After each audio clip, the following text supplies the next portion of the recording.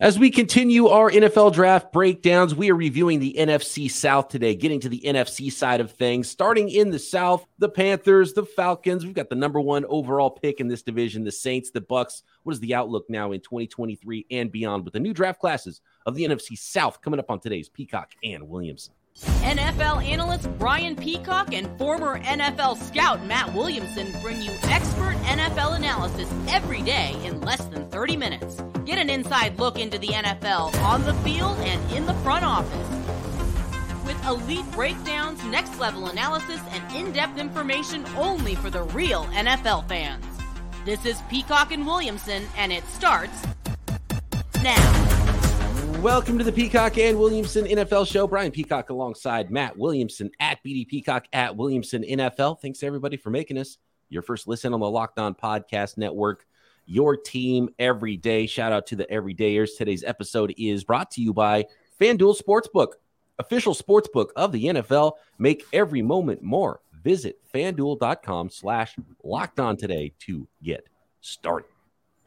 As we do, Matt, as we've been taking a peek at these drafts, post-draft, did a little deeper dive, going division by division, team by team, every post-2023 draft class here. We've also taken a peek at the salary cap situations for these teams. And are there any themes for the NFC South as it pertains to the cap? Yeah, hopefully everyone had a great Mother's Day weekend. We had all the moms here. That was tremendous. We had a good time yesterday just hanging on the deck and chilling. NFC South cap situation. Yeah, there are a couple interesting things. So as it sits today for 2023, the Falcons and Saints are fine. They're kind of middle of the road. The Panthers have the second most space as we speak. They have 27 million. So my hunch is they plan on rolling a lot of that over to next year because I can't see them going and getting DeAndre Hopkins or Chase Young or, I don't know if that's their MO right now. Who knows? But Tampa is last right now in salary cap space. They have under $1 million.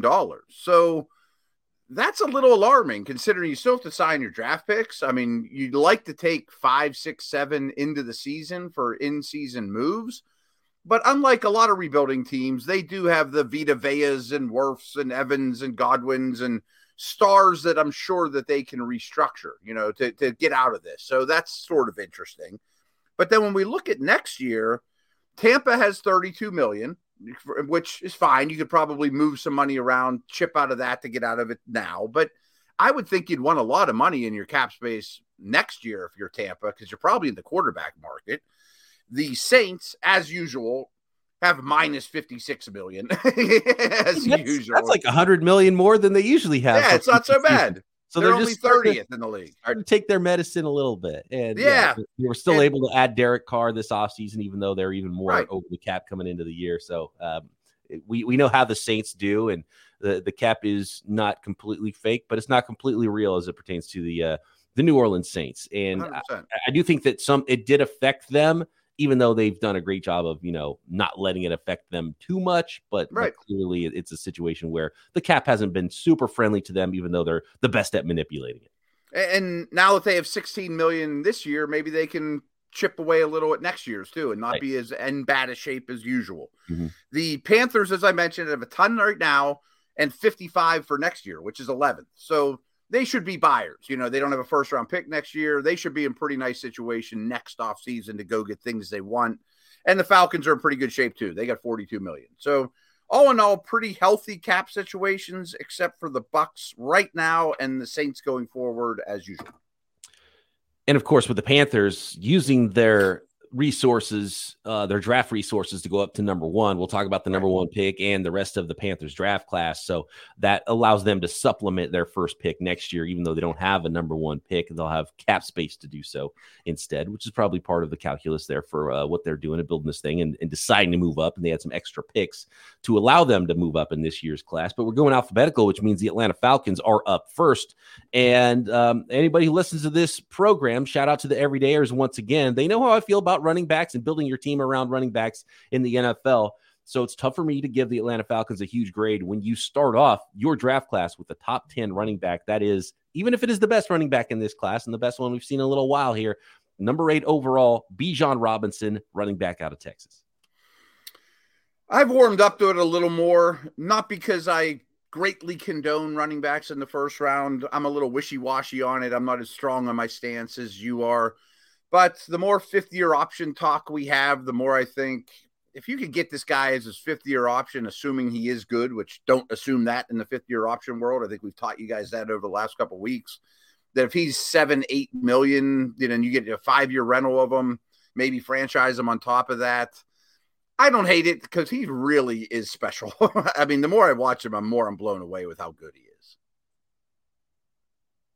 is. So one of the ways I look at it with the Falcons especially is they showed us last year how you can draft a 5th round starting running back. You know what I mean? And so, like, how much better is Bijan going to be in the running game than what they were good at running the football last year. That wasn't the reason why they were drafting number 8, was because they couldn't run the ball, right? But what's he going to do in the passing game is the real key here, right? And how dynamic is he there, which is going to produce some value.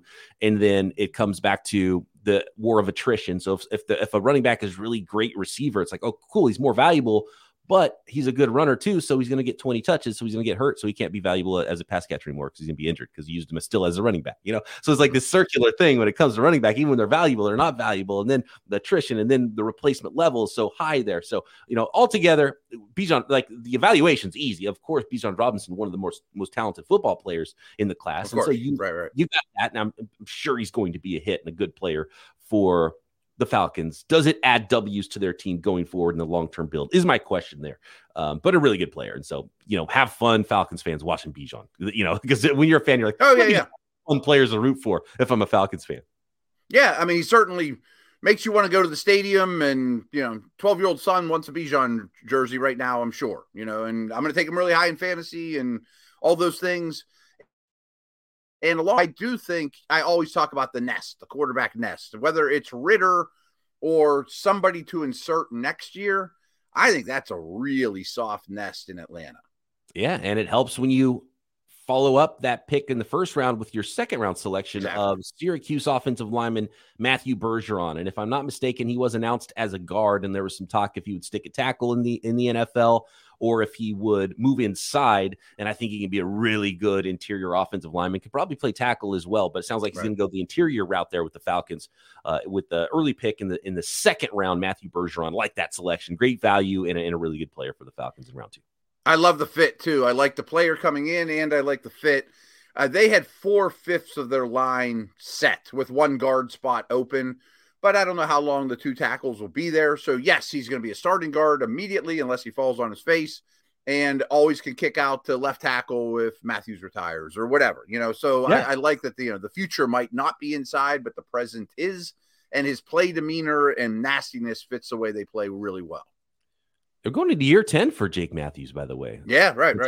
First round pick in 2014. So you got Matthews at left tackle. You probably have Bergeron sliding in at left guard. And who knows, maybe that's a short-term thing. And he does kick out to offensive tackle eventually in his career. You've got the Matt Hennessy, Drew Dahlman thing happening at center. And I think it sounds like Drew Dahlman might be the guy at center going forward now, the 2021 pick instead of the 2020 pick. Chris Lidstrom at right guard, and Caleb McGarry, who was re-upped and brought back by the team as a free agent in the offseason 2019 first round pick. So they got 3 first rounders, now a second rounder on that offensive line. Nice little unit there. Nice little running game. And, obviously with Tyler Algier, the 5th rounder last year, and Bijan, they fit together as well. And, Cordero, and like they have tons of talent there behind that offensive line to try to help make Desmond Ritter's job easy, which is what you want to do. So you talk about a nest, and if drafting a first round running back, and I would still argue drafting a first round offensive tackle, if that's the case, if you're trying to, or receivers, if you're trying to help your running back, or if you're trying to help your quarterback, I would still go a different direction than running back, but it still could help their quarterback, Desmond Ritter. And if you, I guess that could have been Skoronski, and he could be the guard, maybe tackle down the road too, And, so, Matt Collins to go with Drake London, to go with Kyle Pitts, obviously. And did they draft a receiver? They did not draft a wide receiver. They didn't. Their draft class here. But anyway, you just talk about that running game, and up front, things look well. The development of that passing game, though, with Pitts, London, and obviously Ritter is going to be huge for this team going forward. One little nugget, too, is that you mentioned Bijan as a detached receiver. I do think we'll see a lot of that. And I have mixed feelings about it because we've already seen this parade, but I've also heard Cordarrelle Patterson might do more wide receiver things. I'm like, he finally found a home. He wasn't a good receiver. I don't know, whatever. He was always so dynamic coming out of Tennessee. I remember watching him, and he was such a great returner.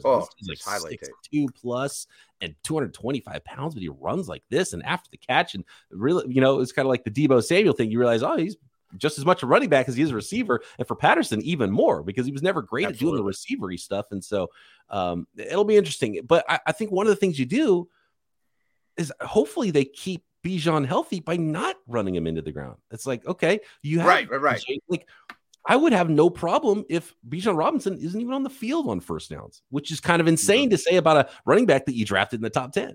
I mean, even a 12 carries a game and 8 targets. Okay. Yeah. Or 12 targets and 8 carries. How about that? Right.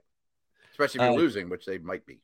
Right. And so, you can see how some things could go well. Let's see how that passing game turns out with Desmond Ridder there for the Falcons. But, I don't know how we feel about this team on the defensive side of the ball. Let's look at the rest of their draft class next. We'll talk about the Panthers draft, of course, the New Orleans Saints and Tampa Bay Buccaneers here, reviewing the draft classes and looking ahead to 2023 a little bit here for the NFC South next. Today's episode of Peacock and Williamson is brought to you by FanDuel, America's #1 sports book. And it's all about the no sweat first bet. When you sign up at FanDuel, make a fast break to FanDuel during the NBA playoffs. Right now, new customers get a no sweat first bet up to $1,000. That's $1,000 back in bonus bets if your first bet doesn't win. There's no better place to get in on all the playoff action than America's #1 sports book, and tons of fun playoff series in the NBA, tons of fun playoff series in the NHL as well. Of course, Major League Baseball will be going every day all summer long, and there's football futures as well. You can still bet on the next Super Bowl winner in the NFL in 2023. The next MVP, the next coach of the year. So many prop bets as well for the season, as far as sacks and rushing yards and Bijan Robinson Rookie of the Year, right? So visit FanDuel.com/lockedon to get in on all of it and get your no sweat first bet up to $1,000. That's FanDuel.com/lockedon. FanDuel, official sports betting partner of the NBA. All right, here we go. Finish up this class. We spent a lot of time with the first couple picks here for the Atlanta Falcons in their 2023 draft class. They came back in round 3. Zach Harrison, really big-time recruit to Ohio State, defensive end, looks the part, never really came together. Can they figure it out there in Atlanta? They spent a third-round pick on him, hoping that they can get themselves a big end and potentially a do-it-all. And can he figure it out as a pass rusher is the question. Clark Phillips, cornerback out of Utah in round 4, and then they came back with 2 seventh-round picks, no 5th or 6th rounders. DeMarco Hellams, Alabama safety, and Jovan Gwynn, South Carolina offensive guard in round 7 there. Back-to-back picks, by the way, in round 7 to finish it up for the Atlanta Falcons. By the way, 3 Alabama safeties drafted this year, man. Oh, wow. I didn't think of that. Crazy. Let's just focus real quick on Harrison and Phillips to me. You mentioned the defense. Did they do enough? Probably not, but considering that they probably had the worst defensive personnel in the league a year ago, it's a lot better now. They use some money out there, Calais Campbell and Bates. I'm kind of wishy-washy on the Harrison pick, but the Phillips pick might be my favorite. I mean, probably just a pure slot corner, but a really, really good one. Yeah, they're really opposite picks there, so you go right. 6'6", 274, Zach Harrison, 5-star recruit, and you think, man, this guy's got a super high ceiling. But then I think, well, if you were a 5-star, you went to maybe the best defensive line coach in the country at Ohio State, and they're pumping out first-round picks like nothing, and you couldn't figure it out over the course of your career. Is it just not there? Is that ceiling actually kind of a false ceiling, right? Is it right, not right. So we'll see. But I do like, there are some reps on tape. You're like, okay, it's easy to get excited when you see someone like that with all the length. And I do think he can be just, a pretty good run defender, even if he's not a great third down pass rusher in the NFL. And then you have Clark Phillips, who's the opposite. He's 5'9", 184, and just a really good player. And you love him on tape, but he doesn't have the, all the measurables that you would want to be drafted high. But I bet he ends up being a really good slot defender in the NFL. Yeah, I totally agree. So overall, I can't give the Atlanta Falcons a huge grade here. I would have liked to see them do more on the defensive side of the ball. And of course, starting off with the top 10 running back, I just don't think that's how you build a football team in the year of our Lord 2023. So I'm not going to give a high grade to the Atlanta Falcons, but there were some picks to like, especially Bergeron and Phillips. And I'd probably say Bergeron's my favorite and really completes their offensive line. So that's going to help everybody on the offense with a really good offensive line. Allows you to do what you need to do as an offense in the NFL. Lastly, I know we spent a ton of time on the Falcons. I mean, I bet, just speaking for you, what if they would have taken Skoronski at 8 and Charbonnet at 38, or Van Ness at 8 and Tank Bigsby at 75? You know what I mean? I mean, that's the way you kind of have to look at it. I love Bijan. I'm not going to kill him for that, but there's other ways to build that puzzle. It's only really a 4-man class, but I kind of give him a B minus. I would bet that they went through that scenario and they thought, what? We like Bijan and Bergeron better than Skoronski and Charbonnet because we don't think there's as big of a gap since Skoronski is going to be a guard anyway. We don't think there's that big of a gap between those two offensive linemen as there is between the running backs. I understand it. I'll buy that, but I also wouldn't even probably taken Charbonnet in the second. So good point. Yeah. I would have got defensive line there, or tried to and then go 3rd round running back maybe, or 4th round running back, or 7th round running back. I would have not worried about running back period if I was that. That's because they have backs. And look, knock on the wood. I wish I could wave a magic wand and make it so NFL running backs don't get hurt, because that would change. Oh, sure. Right. And he's going to be a fun player. So have fun, Falcons fans. Don't worry about my bad grade. And I'm sure they're not. I'm sure they're not, right. The Carolina Panthers, you have to factor in the future picks that they gave up to go get Bryce Young at number 1. And Matt, I don't know if you saw the clip. DJ Moore. They gave up a ton. But I don't know if you saw the clips, because rookie mini camps around the league this weekend, and there was a clip of Bryce Young, and they're standing there I think he was getting ready to take his first snap. I think that's what it was. I saw a tweet and it was like a video. It was like, here's Bryce Young's first snap in practice as a Carolina Panther, and the offensive linemen are standing up and they're getting ready to run their play, and I'm like, Bryce Young's first snap, where is he? Oh, he's standing behind the offensive lineman. You can't see him. He's got a bright red jersey on, and you don't even know he's there until the offensive lineman bend over to get in their stance. And you're like, oh, there's Bryce Young. He was standing behind the offensive lineman like a true wall. He looks small. He looks even smaller in the NFL, which is probably not surprising. He looks smaller than he did in college football. So, you traded up the number 1. You gave everything, future picks and current picks, and your star wide receiver in DJ Moore to go up to number 1 to draft a outlier of a 5'10", 190-pound quarterback. And he looks small in the NFL. So, and he was, you watch the tape, he was the best quarterback, right? But you're taking a big chance if you're the Carolina Panthers. So, obviously a franchise-changing draft class, and it will be fascinating to follow Bryce Young's career. Yeah, and trust me, I get it. I'm sure this comes from Mr. Tepper, that we're going to go get our quarterback, whether you guys like it or not. I don't care what the cost is. That's how I do business. Go big or go home. Like watching an episode of Billions, and I've made my thoughts very clear on Bryce Young. I adore everything about the guy except for his size, and he's not for me. And maybe I'll be wrong, but don't tell me I'm wrong in October when he's 5 games in. Let's have this conversation in 2-3 years and see if he can hold up for season after season. I just really have my doubts, and it makes me feel old to take that stand. So you're an old curmudgeon-y old scout, he's tiny. And so how good is he going to be? Was he that guy? I see if you're trying to go up and get Trevor Lawrence, or, next year there might be teams fighting to go get willing both those guys. Right. Derek May, but is he that guy? And even if he hits, you're like, oh, cool, we got it. It's like Josh Allen, and it's Lamar Jackson, and it's forget even Patrick Mahomes, and then Bryce Young. Are you expecting he's gonna be there? Because that's what you think by this move. And we're gonna get to the NFC North tomorrow. And I'm a little bit of a tough grader. I'm not trying to make Falcons fans mad, talking bad about drafting a running back, or make Panthers fans mad about going up and getting Bryce Young. You want to get good football players, and if they got good football players, they're going to be really happy with their draft classes. But talking about process, and I look at process, and I'm just thinking, man, I don't love the process of the first picks for either one of these two teams so far. And Bryce Young has to be like, you really think you think you traded up for Joe Montana, basically, right? Right. That's what you think you just did in getting Bryce Young, and it's hard for me to buy that and say that I believe that they also did that. But we'll see what Bryce Young ends up looking like, because he is a really good player. But when we're grading this thing out for tomorrow, we're going to get to the NFC North. Like, the Bears won that trade, not the Panthers. As to me right now, as far as process. That's a great way of looking at it, and I've never thought of that angle. I hope Bryce Young plays every snap of his career. I'm not rooting for him to get hurt. But if he does, can he be a top 6, 7, 8 quarterback even then? I don't know.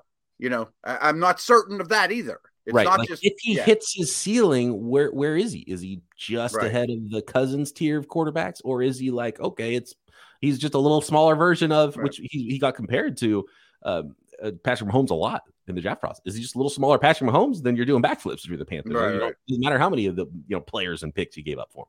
Can he be as good as Justin Herbert? I lean towards no. And that's the thing. You start stacking up. Well, even if he's, because Michael Vick wasn't the biggest guy, but oh my gosh, dynamic arm and dynamic athletic ability.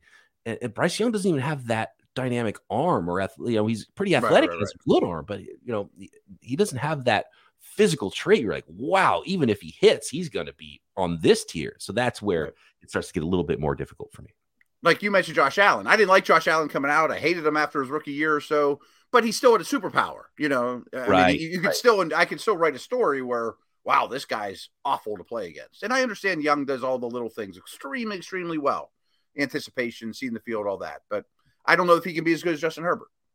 Yeah, and just look at past Alabama quarterbacks too, and you're like, okay, when you're in a great program, you get helped, and you get to the NFL, and you realize how much more difficult things are when you're not playing for Alabama. Ohio State, similar things happening there with the Ohio State quarterbacks. So moving on from Bryce Young, look, a good player. I like the pick. I would give him an A+ if they got him at 9. Trading up for him, it's a little bit harder for me, and he's got to really, really, really hit, and he's got to be a maximum of his physical tools, basically. And then Jonathan Mingo in round 2 was a round 3 guy that they drafted too high because he's more of a gadget player. So I don't think you even got a true number 1 or even the possibility of a true number 1 for your young quarterback. But what you got was a player that you can feed the ball to in a lot of different ways. He's going to be a pro. Is he a number 2 or a number 3, which is the key for Jonathan Mingo in the NFL? Because if he ends up being sort of just like, okay, he's kind of a number 2/3 receiver, then, there was other ways to go that high in the second round to go find yourself a difference maker for either your quarterback or your football team. So, if we're playing the value game, I think really there was only one pick in the entire group for the Carolina Panthers that I felt really good about. We're like, oh, okay, you got a really good player at a value spot, or actually 2, I would say, and those would be the last 2 picks. By the way, third round, I kind of like those 2. Third round for the Panthers, DJ Johnson, projectable, project edge rusher out of Oregon, and then my 2 favorite picks that I was talking about there, Chandler Zavala, NC State guard in round 4, and then Jamie Robinson, who is a safety out of Florida State in round 5, an undersized, really scrappy safety, could play the slot. It's going to be a core special teamer for you, I'm sure. And I think he's going to be a starting player eventually, whether it's slot or even a safety in the NFL, potentially, just because of the way he plays. Like watching Jamie Robinson play. So interesting draft class. I like their last 2 picks from a value perspective much better than their first 3 picks. But of course, it's all about the quarterback. Yeah, we'll wrap it up quick here. But Johnson doesn't really move the needle for me in the 3rd round. I thought he was overdrafted. Zavalia has some injury stuff, but I like that you're pairing him with another NC State guy, last year's first-round pick, Icky. Keep him, in that area of the country, and it might work out well for you. Robinson would help any defense, exactly the way you said. I like Mingo a little more than you do, but he wouldn't have been in my top 39 players. He went 39th. I do like the idea of drafting a quarterback and then drafting a receiver high, Pickett and Pickens, or, those type of things. Bring them in together, let them learn the world together. And, I think there is some value to that. I do want to say on Mingo, I really like Mingo. And I was like, man, someone's going to get a steal of a 4th round player in Mingo. That's what I thought about him. I was like, okay, well, he went all the way up to, in the top 40, early second, top 50 picks, right? So the 8th pick in round 2 for Jonathan Mingo. And I think he got helped because it was such a small wide receiver class. And he's actually 6'2", 220. But if you're thinking you just snagged A.J. Brown out of Ole Miss. I don't think that's what Jonathan Mingo is. But I do and that's what's funny is I liked Jonathan Mingo more than consensus, but I didn't like him this much. And so that's why it's he's around too high, which is, whatever. If he turns out to be the guy they hope, then it doesn't matter. You don't care if you got him around earlier because he's worth the slot that you got him. And we'll see if he ends up being that. But I just don't think there's a path to him being a true outside number one, type of wide receiver. And maybe it doesn't matter anymore. Maybe that's me being too old here. I'm thinking, he's not an outside receiver, so he can't be that valuable enough to draft in the top 50 because he's a slot guy and a gadget guy. We'll see. I'm a fan, but I thought 39 was pretty rich. Okay, next we've got the New Orleans Saints and the Tampa Bay Buccaneers drafts from 2023. Thanks, everybody, for making Peacock and Williamson your first listen every day here on the Locked On Podcast Network. Shout out to the Everydayers. We're going to continue on. We got 3 more divisions in the NFC to deep dive into every pick from the NFL draft, division by division, player by player, team by team. And, of course, we've got you covered all off season long and in the on season as well. I mean, come on, right here every day, Peacock and Williamson. All right, here we go, Matt. New Orleans Saints. How we feel about this New Orleans Saints draft class? New Orleans Saints are just a weird franchise. They are. I think they did a nice job here. Kind of moving back a couple picks. Ended up with Brian Brzee, a defensive tackle out of Clemson, late in round 1. Isaiah Foskey, another defensive lineman, and end out of Notre Dame in round 2. In round 3, Kendre Miller, running back out of TCU.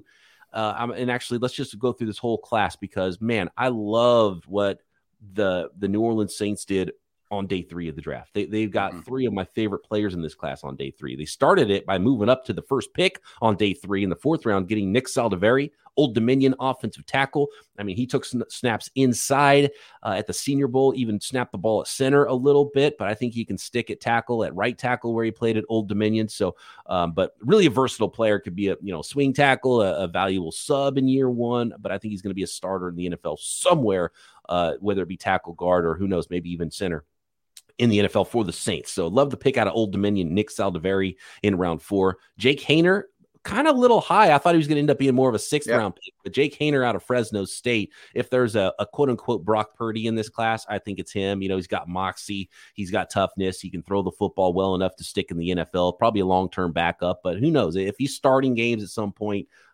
post Derek Carr for the Saints, I won't be completely shocked. There's a lot to like about Jake Haener and the way he plays the quarterback position, even though he's not a big height, weight, speed, monster. You got Jordan Howden, safety out of Minnesota in round 5, and then A.T. Perry, who I think has a chance to be a starting wide receiver in the NFL. Like, he's your classic. This is the way I described A.T. Perry pre-draft, Matt, out of Wake Forest. He's 6'3", 198. He's a 1990s wide receiver, and they're kind of going the way of Minnesota. Like, he wins the ball on the outside, wins the ball down the field. He's a good route runner, kind of a tall, skinny receiver. He ran 4.4s. I mean, what's not to like about a guy who's got some speed? He's 6'3", almost 6'4", 198 pounds. He's not the biggest guy, but, he's got ball skills. He can win the ball down the field, but he's a pretty good route runner and smooth out of his breaks as well. So to get that kind of a player in the 6th round, I'm all about it. I didn't really grade. We just talked about Jonathan Mingo. I thought the grade between Mingo and Perry certainly wasn't round 6 to round 2. I thought it was maybe round 3 and round 4, right? So fantastic day 3, in my opinion, for the New Orleans Saints. And now that I think about it, Matt, this is kind of a weird way to look at it, but physically, is Bryce Young more impressive than Jake Haener? No, less. There we go. Why is the number 1 pick on Bryce Young when you get Jake Haener in the late 4th round, too, by the way? So Haener was my favorite of those late round picks, and all of them went earlier than I thought at the quarterback position. I'm with you on Perry. I thought he was a 4th round pick, maybe even sneaks into day 2. Would it shock us 2 years from now if Perry, Olave, and is it Shaziz, the undrafted rookie from last year? I think I'm killing his name, but they may be the 3 starting receivers that they got out of 2 draft classes. So I like that a lot. Those are dynamic. That's a dynamic. Yeah, it's pretty good. Of downfield receivers too. Like, absolutely. Carr wants to uncork it down the field, and that's the way they're going to play this thing. Perry and Olave can go win the ball down the field. Absolutely. Saldiveri was my favorite pick. I think he'll be an NFL starting offensive lineman. I don't know what spot.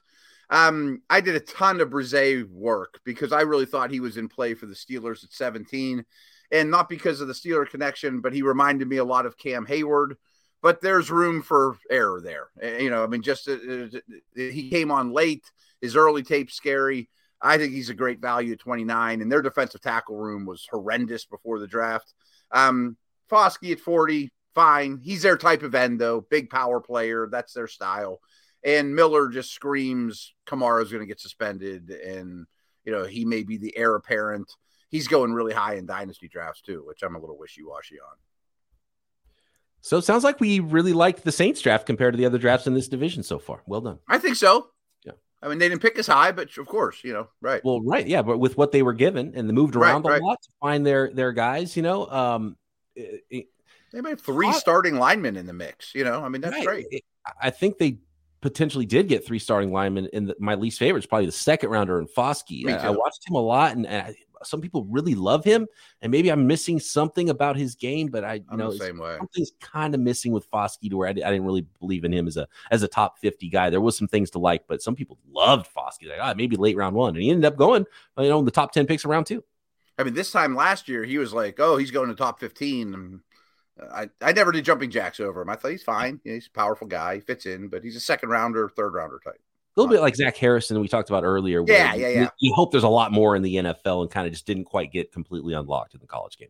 Yeah. I mean, and edge rushers don't grow on trees, and they have traits. Yeah, right. Exactly. Everyone was looking for him, so they're going to go high.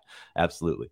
Let's finish this up with the Tampa Bay Buccaneers, Matt, who ended up with Kalijah Kancey at pick number 19. Interesting pairing of defensive tackles there now for the Tampa Bay Buccaneers alongside Vita Vea. They came back with Cody Mauch in the second round, an offensive lineman, played tackle at North Dakota State, almost certainly an interior offensive lineman there for the Bucs in the NFL. Yaya Diaby, a really explosive defensive end from Louisville. We've got, is it Servassier Dennis from Pitts? I was like, thank God he's from Pittsburgh, so Matt can help me. Servassier Dennis, fantastic. Great name. Yeah. Awesome. Linebacker from Pittsburgh. Let's stop there. What's the scouting report on Servassier, 5th-round linebacker out of Pitt, Matt? He's fine. I think he's a backup / third linebacker, maybe borderline starter, good special teamer. Hey, I root for my Pitt guys. They took 2 of them. I thought he was more of a 6th rounder, but we're splitting hairs here.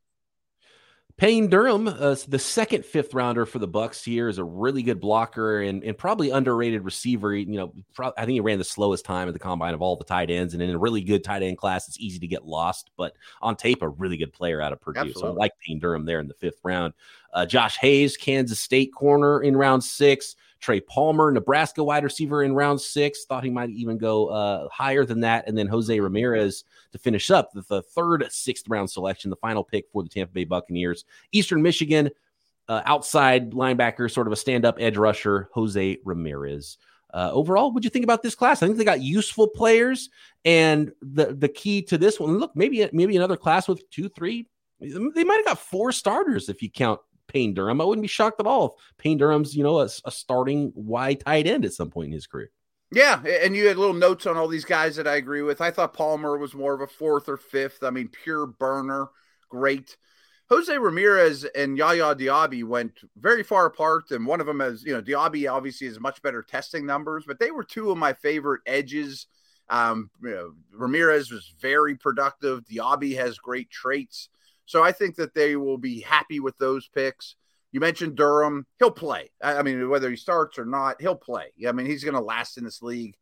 Mauch, I think, will also play. They've also had really good success with small school linemen. I don't think he's a tackle. I think he's an interior player, but they need help there as well. They get, what's-his-face? The center comes back that was missed all last year, so I think Mauch will line up next to him. Hey, I'm rooting for Kancey. Hail to Pitt. But, I mean, he's small, and he has short arms. And I worry he might only be a passing down player, which is a high percentage of him. It ain't what it used to be. It's not like he's a designated pass rusher. And, boy, he couldn't be any different than Vita Vea. But I don't adore him. I wanted to like him more. Yeah, so he's got to hit as that third down interior rusher and be the monster that he was at Pittsburgh in the NFL. And then you have to decide what he is with an early down player. Is he an early down end? He's not really long enough to really project there well. too Not at light, all. too small. Can he hold up on the interior? If you got a 350-pounder next to him, maybe that's the thought where it's like, well, whatever, he's an inside guy and we'll put him at 3 tech and we've got a nose tackle. So we're not worried about it. So maybe that's the thought with Kalijah Cansey. So we'll see. Early down values is the biggest question there for Cansey, and be a huge impact here for this draft class. Jose Ramirez is an interesting one because when you're 6'2", 242 out of Eastern Michigan, you're not going to go high, but he's so productive. So you're just hoping, Really you're like, hey, let's take a swing and see if he can continue to be this productive in the NFL and be that speed rusher. And Yaya Diaby is sort of just a big swing at a 6'3", 260-pound. I mean, this guy is super explosive in a straight line. He is really tight. Like, he can't turn the corner, but he shoots gaps like nobody's business because he explodes out of his stance. And so interesting player. He might even be a guy that starts on the outside, moves inside with Cansey, and then you got like passing some downs, explosive speed coming on the interior on those, third and longs. I mean, they probably look at him and think, is he Jason Pierre-Paul? I'm like, that's probably a stretch. But, I mean, big, powerful, base D end. And he can set the edge on early downs. Yeah. I mean, he's a powerful guy. Cansey, you mentioned it. And I think they even called him a DN when they went to the podium. Don't quote me on that.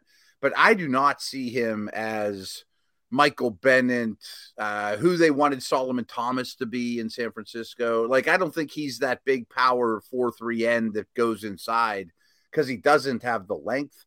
However, I can envision a lot of sacks coming on stunts with Vita Vea. Vita Vea just wipes out the whole offensive line and he loops behind his butt and comes screaming up the middle. I mean, that could be a really productive tactic. And with the Cody Mock pick, I think one of the things that really smart teams do is they go to the Senior Bowl and they draft the best linemen at the Senior Bowl, no matter what school they came from, right? Yeah. Like Cody Mock was one of those guys. Like, those guys just seem to hit in the NFL. Those day 2 picks, you're like, look, I don't know if he's perfect, but man, he just was a good college player, and he wrecked shop at the Senior Bowl. Let's take it. It's a pretty good hit rate there, it seems like to me. No, I think they did a nice job, and you'll be happy you have a Cody Mock next year when you're quarterback hunting. And, they didn't do a great job building the nest. This was much more defense, but yeah, I can understand it. I think it was a solid draft. I'd probably give it a B-. Yeah, solid draft there. And it, like a lot of classes, those first early picks got to hit. Kalijah Cansey, is he a third down monster? It almost doesn't matter what he does on early downs if that's the case. My favorite pick is probably Cody Mock there, mid-round 2 guy to get a starting offensive lineman. Runner-up is Payne Durham, who's probably a backup wide tight end, but he'll be a useful player for a long time probably to get a nearly round 6 like that pick. Yeah, I would go Mock and Ramirez as my 2, small school. Could work out well for them. Yeah, Ramirez is a fun one. He can wash out of the league in 2 years, or he could be a guy who, when Yaya Diaby moves inside to rush next to Cansey, he runs on the field and is a speed rusher from the outside. Yeah, and a core special teamer in the meantime. It's a 6th-round pick we're talking about.